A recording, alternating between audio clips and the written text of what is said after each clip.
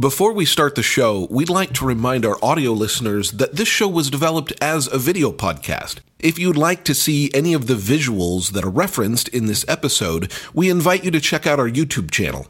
Simply search for the Conquer Risk podcast. You'll see all the shows we produce, including this one, and just like the audio, you can subscribe to be notified the moment a new episode drops. Enjoy the show.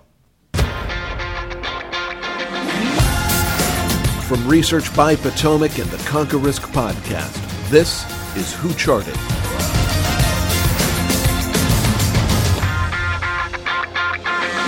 Okay, welcome to the next episode of Who Charted, where we look at 6 different charts, call them out, bullish or bearish. With me, as always, is Manish Kata. Manish, what do you got for us today? All right, first up, shout out to the late, great Jerry Granville, who was horrible at managing money, but he did leave us with one good indicator, on balance volume. And first up, we have the S&P versus on balance volume. All right, so I'm going to call this one neutral in the near term, but it's been bearish. You can see the S&P 500 with a strong rally off of those October lows, but on balance volume at that time was continuing to trend lower. Now it's trying, I repeat, trying to make a turn here. And this is something that I think if you are bearish on the market, was something that you could point to from a breadth perspective. However, moving sideways here for the past couple of months and trying to move higher. So we'll call this one neutral for now. I think that if you are bearish and using breadth as the main thesis for being bearish, you really need to keep an eye on this indicator, because if this does continue to make the turn, it will become a bullish tailwind, in my opinion. And for the record, this indicator has blown up plenty of times, so use more than one indicator, please. Always. Next up, we have a chart showing narrowing participation and leadership, bullish or bearish. Narrowing participation and leadership is usually bearish, and this has been the bear case for quite some time now. This graph looks at a couple of different metrics that we like to pay attention to. This is the S&P 500 sectors. We're looking at, are they over their 200-day moving average? Is that 200-day moving average rising? A momentum score that we like to use along with year-to-date returns. And just from a trend perspective, there are only 3 sectors, that are above a rising 200-day moving average. Now, there are more sectors than that are above their 200-day moving average, but specifically above a rising 200-day moving average, only 3 sectors.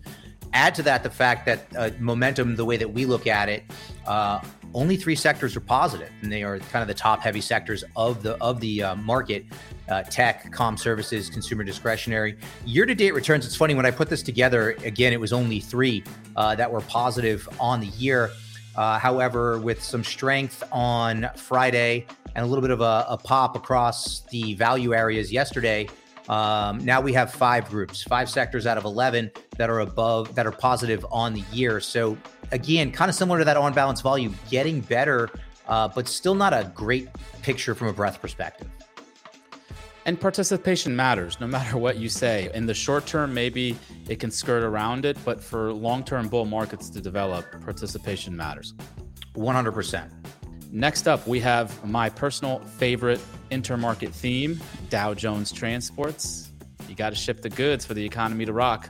Bullish or bearish? This one right now is neutral with a bearish bias. The boomers love to continue to use the transports. Some of us who are a little bit more cutting edge are starting to pay attention to the semiconductors. But all kidding aside, the old Dow theory relationships, I think, still hold. How the transports are performing, we think, is a leading indicator. And what you can see there is the Dow transports with a 27-week moving average, chopping sideways for the past few months, but right now below that moving average. And that moving average is, if you squint, you'll see that it is starting to curl lower. So that is a bearish development from an intermarket perspective. And I also think it speaks to, the narrowness of leadership in the market. Well, you typically take semiconductors, put them into a product, box it up, and then ship it. Okay, that's fair. You got me. All right. Next up, we have more participation trophies to hand out. The S&P 100 versus the 500 is spiking to the upside. Bullish or bearish? Well, I think that if you are a large cap investor, this is bullish. I think a big theme throughout this year has been to be positioned in the areas of the market that are outperforming. Now, again, this speaks to leadership, not participation, mind you, leadership. This is a relative chart. And leadership continues to concentrate in the largest parts of the S&P 500, right? The S&P 100 is the top 20% of the S&P 500. We all kind of know what that is. It's going to be those three sectors that have positive momentum, right? Technology, discretionary, and certain pockets of comm services. So, this is an indicator that we pay close attention to. For the time being, it's neutral, in my opinion, and it's only neutral because most investors look at the world on a cap-weighted basis. So you can have an environment where the top 20% of the S&P 500 is massively outperforming, and that drags the entire index higher, all the while participation is waning. So short-term, that's bullish, but to your point earlier, for long-term bull market trends, you want to see broader participation. And look, I'm not going to relate this to 99 or 2007, but if you take these environments where you have participation leading, it can happen over a long period of time. Take 2008, for example.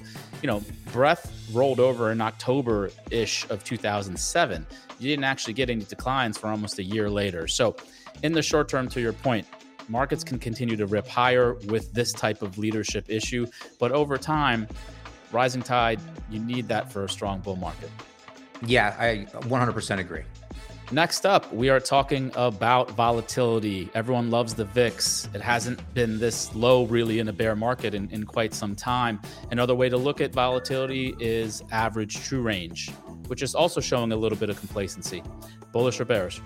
All right, so this to me is bullish. Now, I kind of looked at this one. I mean, I pay attention to it a lot, but I looked at it more closely, on a conversation that you and I had last week. You asked me, why is the VIX so low? And that kind of got me thinking, well, maybe it's not so low. And the way that I kind of view it as the VIX looks at implied volatility, right? At the time, I think the VIX was around 16. So a VIX of around 16 is implying a 1% move plus or minus for the S&P 500 over the next month of trading. What's interesting to me is if you look at the 21-day average true range, and if we think of average true range as realized volatility, well, it's over the past 21 days, so roughly a month of trading, that's sitting at about 1.09%. So with ATR at 1.09% for the past month and the VIX at around 16 when we had that conversation, I think it subsequently moved a little bit lower.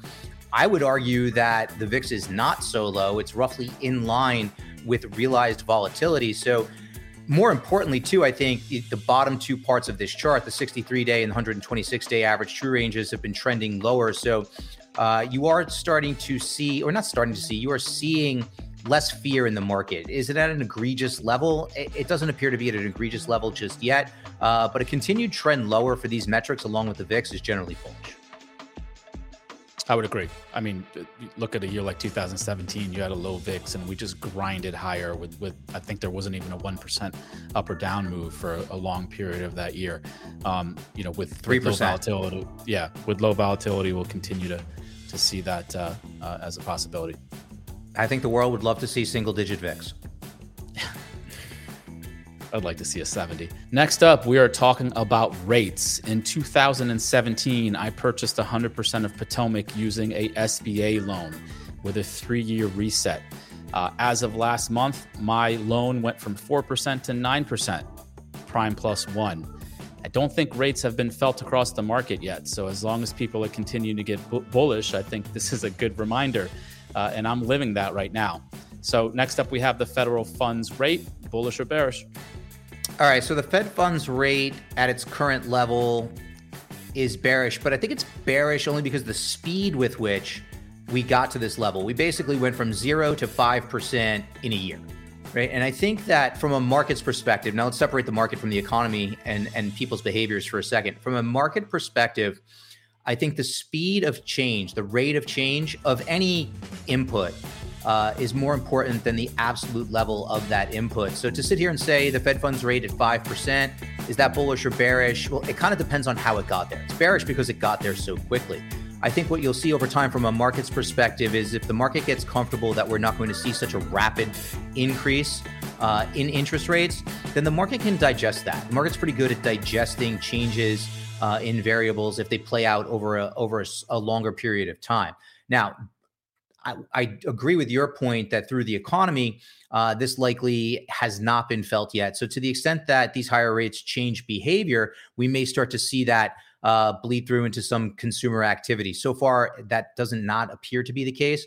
But I think the rate of change, a rapid increase in rates is bearish. But however, from here, I think it's probably more neutral.